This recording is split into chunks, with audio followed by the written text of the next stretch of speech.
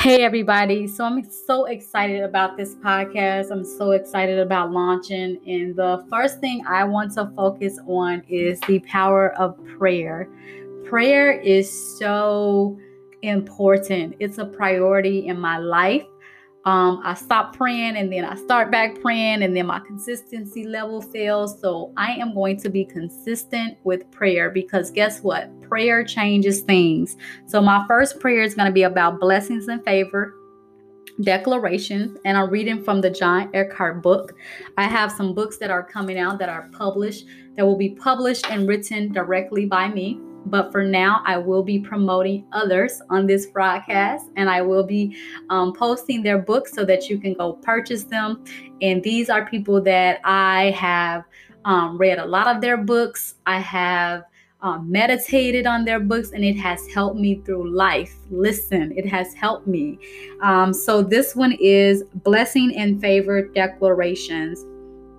It says, Lord, you have granted me life and favor. Lord, I thank you for life and life more abundantly. I thank you for favor coming upon my life. I believe that new life and new favor have been ordained for me. Today I receive new life and new favor.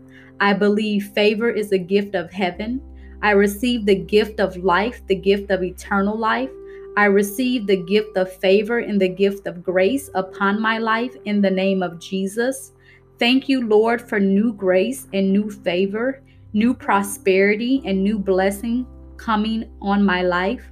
I am the apple of God's eye. I am one of God's favorites. God favors me, loves me, and has chosen me from the foundations of the world to receive his grace and favor. I receive extraordinary favor on my life in the name of Jesus. So we all know that favor is for everyone. God loves me the same way that he loves you. In the same way that I have something that's planted on the inside of me that God wants to blossom, he has that same thing on the inside of you that he wants to blossom. I think a lot of times we try to compare ourselves to other people. So we compare our part 1 to their part 5, or our starting A point to their part C point. And so we can't do that. What we have to do is we compare ourselves with the person that we were yesterday. We are our own competition, no one else. Always remember that God loves you, and I do too. Bye-bye.